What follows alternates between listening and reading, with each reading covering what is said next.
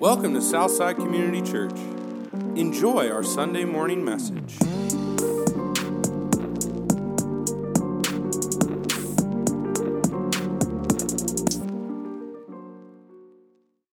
Are a Christian to not be tempted to struggle with this.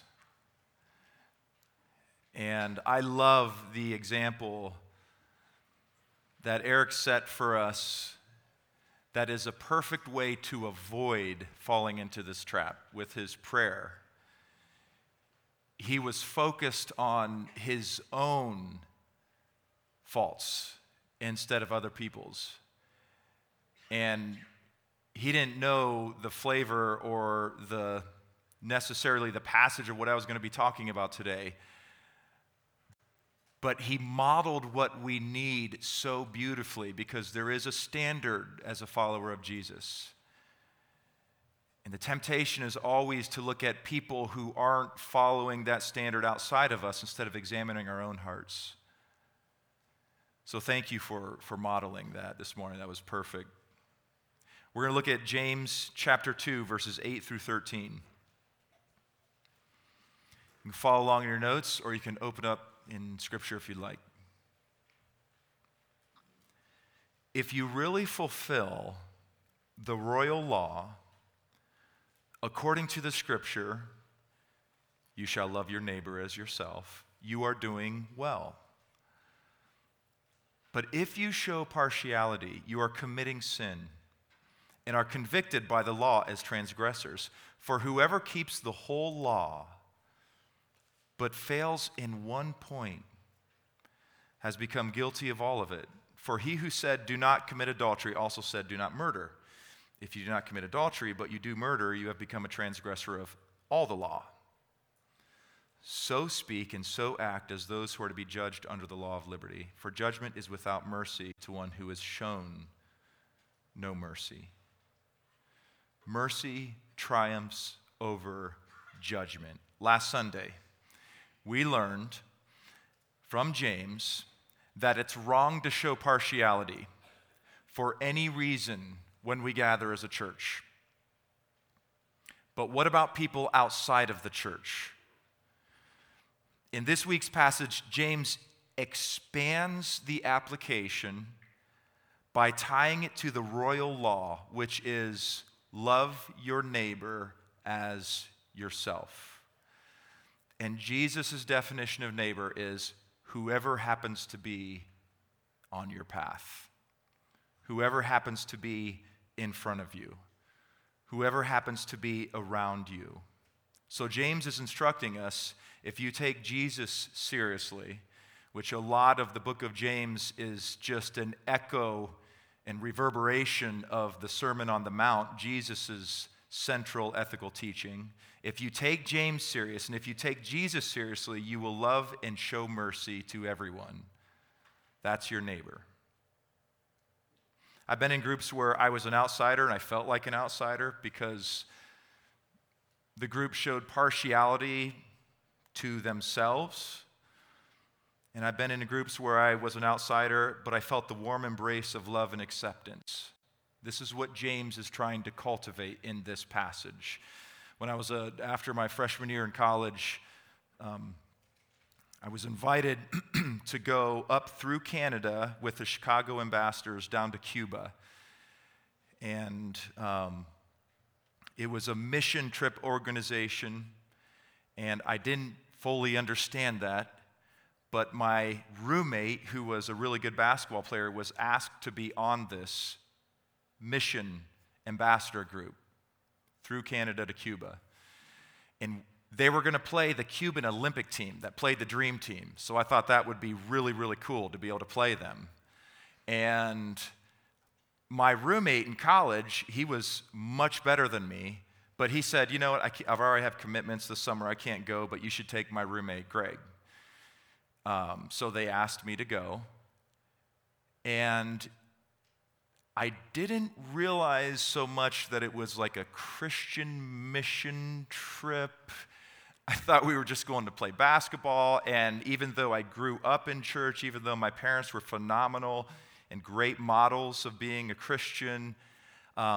Every kid has to make their own decision, and I just wasn't into it at the time. I wasn't following Jesus, wasn't interested. So the first night when I met these people who were going to be my teammates, we met in Chicago. We practiced. It was awesome.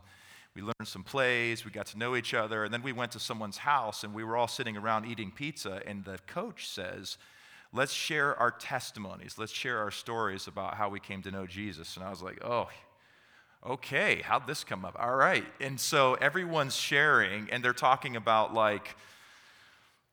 before I met Jesus, I was going down all these self-destructive paths. I was into all sorts of trouble. They were naming all these things that they were doing. And then I met Jesus, and my life completely changed, and here's where I'm at now. And it got to be my turn, and I was like, this is funny, because actually all the things you guys are saying about what your life was like before Jesus, that's what my life is like right now. And they're like, oh, okay, glad you're with us. And it was kind of like they could have at that moment been, shown partiality to just themselves. They could have been not loving. They could have been cold. They could have been judgmental. They could have been self-righteous. They could have been not merciful instead of merciful, but they were warm and they were kind. And I could have got them in so much trouble. Because I did so many dumb things, and I'm not going to tell you all that I did.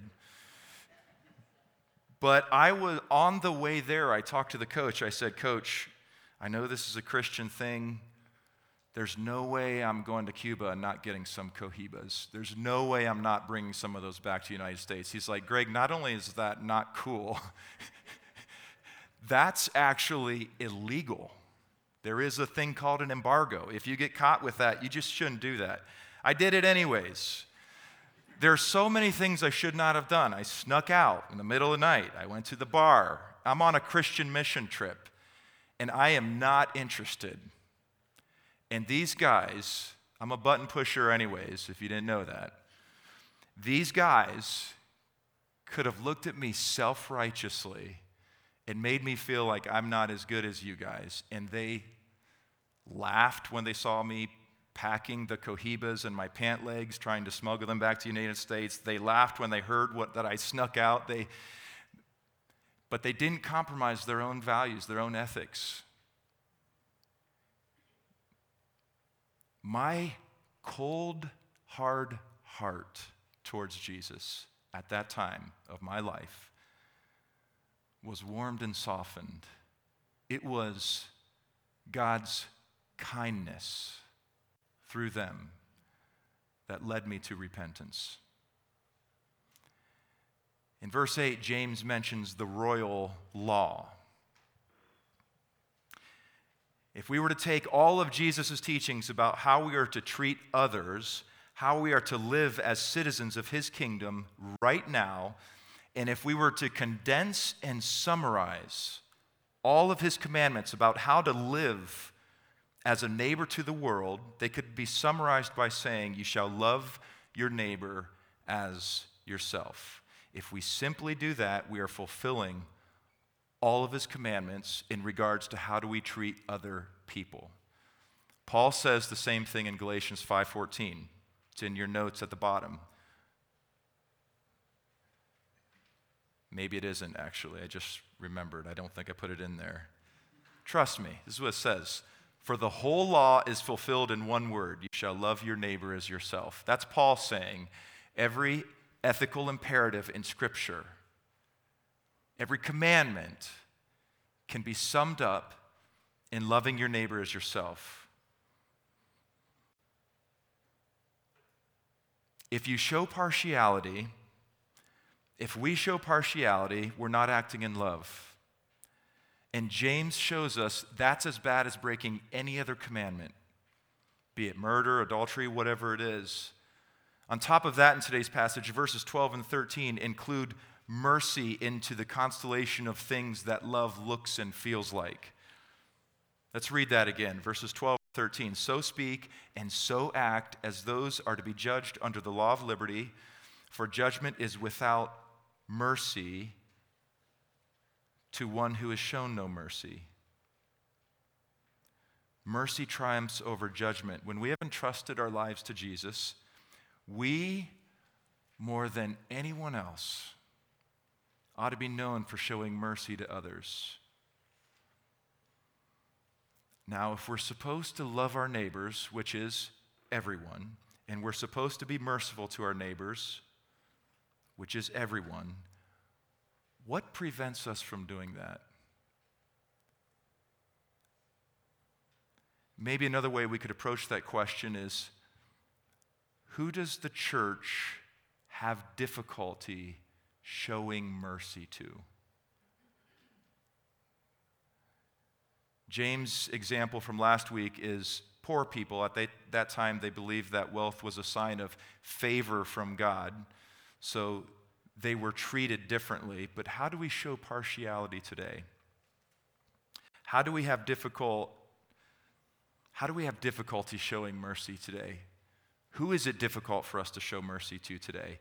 This is where my preparation got painful, because no matter how mature you are as a follower of Jesus, you always gravitate towards self-righteousness because we want the gospel to be about us instead of what Jesus did for us. The church has difficulty loving and showing mercy to people that we believe are morally inferior to us. And there's a name for that type of behavior. Does anyone want to guess what it is? What describes someone who acts like they are morally superior to you? Self-righteous. Jesus went to war against self-righteousness because you cannot be self-righteous and merciful at the same time. Self-righteousness means I see your faults more clearly than I see my own faults. As we saw modeled in the pastoral prayer today, it is better to see my faults more than I see your faults. If we want to live out the royal law, if we want to purge ourselves from partiality, if we want to grow in mercy, we need to constantly address the gravitational pull towards self-righteousness. You can't be self-righteous and merciful at the same time. Let's say I'm a first-century religious person, and I get 10 minutes with Jesus. I get a 10-minute one-on-one conversation with Jesus. Based on what I see in my slow reads through the gospel, based on what I see, his interactions are like with religious people and people who are outside of the kingdom when they first engage with him. Based on what I see in him, in those 10 minutes, for me, one of his main goals is going to be exposing the tiny little slivers of self-righteousness in my belief system about myself. One of his goals in our conversation will be to get me to stop seeing how bad everyone else is in order to see how bad I still am. To stop condemning the world around me and to become acutely aware of my sinfulness. Because that is the quickest way to turn a self-righteous person into a merciful person. And if you want to read one of Jesus' most stinging indictments against self-righteousness, and this is not for the faint of heart, but if you're interested, you can write this passage down. Luke chapter 18, verses 9 through 14. You've probably read it before. Read it again and imagine yourself as the bad example. And ask Jesus if there's anything in you that might resemble the bad example, and see what he has to say. Paul had his own way of exposing self-righteousness. This is in your notes, okay? So if you have your notes, follow. It's on the bottom of the page. And Paul's tricky He's sly. He knows how to lay a trap. And that's what he does in this passage. His goal is to expose in the reader their self-righteousness. Galatians, he's saying, the point of Galatians is, you think you were saved by faith, by God's grace, and then you grow in your own strength, you become good in your own strength? It's all grace. So one of his goals in this passage, Galatians 5:19 through 20, is to expose self-righteousness. Watch what he does. Watch what he does. Feel the sting of this. Now the works of the flesh are evident: sexual immorality, impurity, sensuality, idolatry, sorcery. He's laid a trap.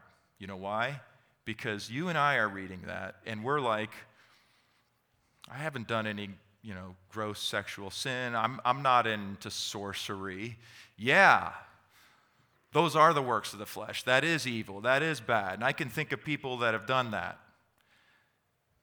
He lays a snare, and we step right into it, because then he says, and also enmity, ill will. Do you have any ill will in your life toward anyone? Toward any group of people? Strife. Sure, we're not practicing sorcery, but I bet we could find strife somewhere in our life. Jealousy. Fits of anger. Rivalries. Dissensions. Divisions. Uh-oh. The trap is, we read the first part and we feel really, really good about ourselves because we can think of a lot of people that are doing those things, but that's not us. And then Paul says, but if you don't really like someone, that's just as bad. We like seeing the sin in others that we don't struggle with, and we will condemn them. It's the same thing James does in today's passage when he links partiality with murder. Paul, in Galatians 5, tricks us into seeing our own mess. He moves our eyes from other people's messed upness to our own messed upness, and that is the quickest way to short-circuit self-righteousness. It's the quickest way to short-circuit partiality. It's the quickest way to increase mercy. Let's make this incredibly practical. We should not listen to any talking head on the radio, on TV, online, who in any way serves to inflame our sense of moral superiority. Can I say this? We should not be listening to any pastor, including present company, who only serves to inflame your sense of moral superiority. Because if that's the case, if you're leaving here after having heard me correctly and you feel more moral superior than anybody else, I've preached a false gospel because I've made it about you instead of Jesus. Stay with me here. We should walk away from every sermon in absolute awe of how great God is, not how great we are. It absolutely blows my mind that there are some famous pastors who preach entire sermon series about how idiotic the world is around us. I'm not sure how you could be more self-righteous. What do you have that you did not receive? And if you did receive it, why do you boast as though you did not? That's Paul talking to the Corinthian church. Why do you demean others when apart from the grace and mercy of God, you're not so great yourself? There was nothing of merit about us that made us acceptable to God. It was Jesus' merit alone. And the minute we forget about that and put that off center, we start getting self-righteous and weird and condemning. This is a warning that's all over Scripture. If we're going to love our neighbor, which is everyone, if we're going to be merciful, we've got to be vigilant in guarding ourselves against self-righteousness. We're not impartial when we're self-righteous. We're not loving when we're self-righteous. We're not merciful when we're self-righteous. Self-righteousness makes you mean. And it's a plague to the church. It's a plague to the gospel. I've mentioned this before. It's worth it because it's so true. It's worth saying it again. I was in Fort Lauderdale getting a master class on pastoral ministry from Steve Brown, and he said 10% of the people in a church are some of the meanest people on earth. 90% may be confused, but are really good people. The problem is that the 10% are often in leadership because they talk about God a lot and they talk a lot.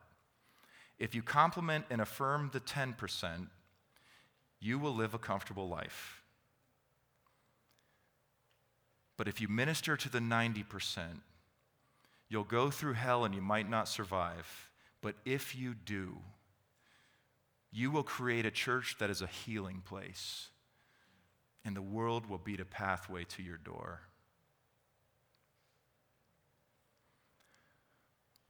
What would it feel like to be a part of a church that's filled with people who are more impressed with God than ourselves?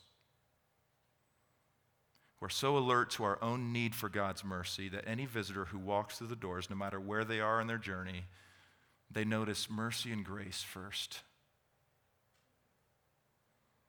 If we're going to be a church that is more known for embodying the royal law of love and mercy than we are for self-righteousness and partiality, there's a strand of theology that we need to be very leery about. We can call it stockade theology. A stockade is a defensive barrier that is built to keep certain people out. Stockade theology will make us into a church that is uninviting and unwelcoming to people who are not like us. Stockade theology will encourage us to stroke one another's egos by constantly discussing how messed up everybody else is, how the world is going to hell in a handbasket. Stockade theology inevitably leads us to ignore Jesus' teaching about loving our neighbors outside of the church. We, just like the lawyer who is trying to trap Jesus, will pin Jesus down and ask him to define who our neighbor is. And Jesus' answer will be the same. Your neighbor is the one that you show mercy to. Stockade theology eventually leads us to neglecting the great commission that Jesus gave us to make disciples of everyone. Sometimes the church acts as though our whole goal in life is to spend the least amount of time as possible with people who aren't Christians. That's stockade theology. I was in Fort Lauderdale again for that same class that I talked about earlier, and there was a big, famous, megaplex, complex church that's in the area, and one of my friends in the class had a connection with one of the guards at this church. And so he said, let's go take a tour of the megaplex. I've heard about this place. I want to go see it. So we went, and we got in a gator. We were driving around the campus of this church. They had a restaurant. They had a coffee shop. They had a bookstore. They had a beautiful gym. They had practice facilities for all the sports. They had a stadium for their football teams. They had, everything. They had a park. They had a nursery. Everything. Multi-building, huge, sprawling campus. It was like Disneyland for Christian people. And after the tour, we were all kind of like standing in a circle and just talking, and the guy was like, he was obviously very proud of it and just said, what'd you think? What'd you think? And I can be snarky and I can push buttons. And I said, I think it's a little creepy. He's like, creepy? This is like the most Christian place you'll ever... And I was like, yeah, that's why it's so creepy. It's, you don't ever have to be around people who aren't Christians. Yeah.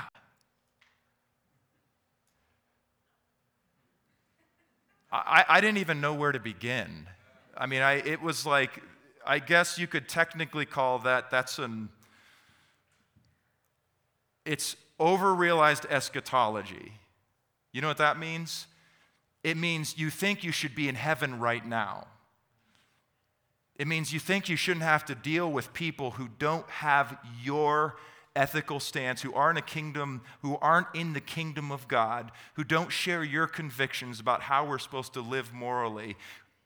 An over-realized eschatology means you only want to be around people who think and act just like you, which means by implication you're going to ignore Jesus' call to love your neighbor as yourself, and which also means you're going to neglect the Great Commission, which is go make disciples of all nations, because if you're always hanging around Christians, how are you possibly going to do that?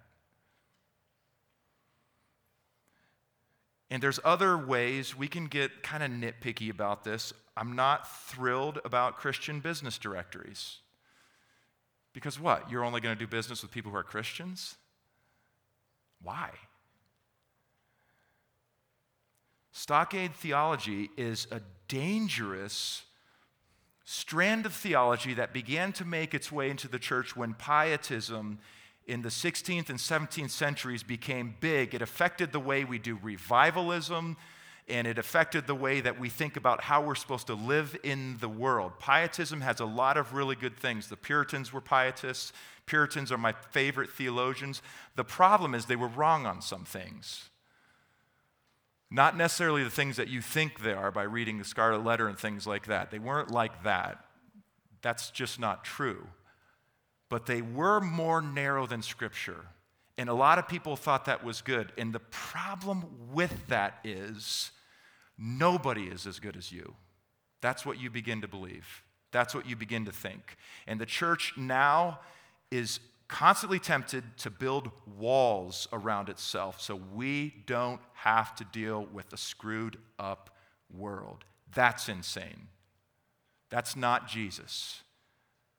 That's self-righteousness. That's not why he died on the cross. It wasn't just for you. It was for everyone. Stockade theology emphasizes separation over mission.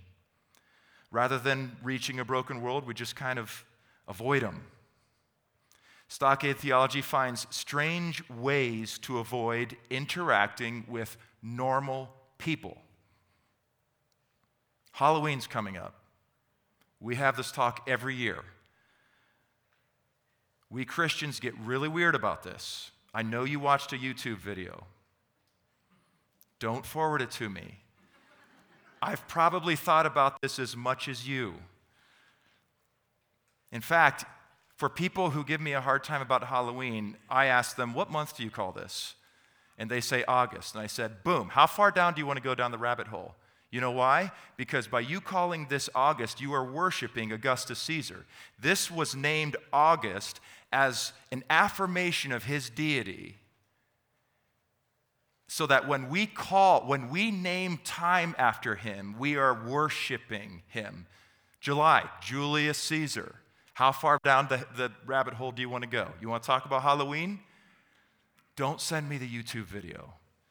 You are not opening demonic strongholds by passing out candy on Halloween. I don't care what the guy on the radio said.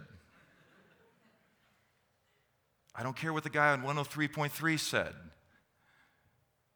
He's wrong. We're not doing trunk or treat as a church. We're not celebrating Reformation Day on October 31st and dressing up as characters in the Reformation. This is why the world thinks we're weird. The world is supposed to think that we're weird. but for different reasons, because of our tenacious commitment to integrity and honesty, our constant insistence on honoring our spouse instead of just degrading him or her, our profound sense of contentment in life, our ever-increasing gratitude for God and His goodness, our ever-increasing vision of the spiritual life and the spiritual world instead of the myopic vision of just what's in front of us. There's a lot of reasons why the world should think that we're weird because of our ethics and because of our convictions and because of our love for God. Not participating in Halloween is not one of those reasons. Stay home. Turn your porch light on. Don't pass out the cheap stuff. Nobody eats the dum-dums. Those dum-dum lollipops, you might as well just throw your money away. Those always get thrown away. Get the good stuff. Please, don't pass out gospel tracts instead of candy. I'll make a deal with you. You can pass out gospel tracts if you pass out the giant candy bars too. That's the only reason. Because if you need gospel tracts to let your neighbor know that you're a Christian, there's other things we should probably talk about. Let's pull it together. If you focus on loving your neighbor and showing mercy, you're good to go. Are there ethical standards that God has called us to? Yes.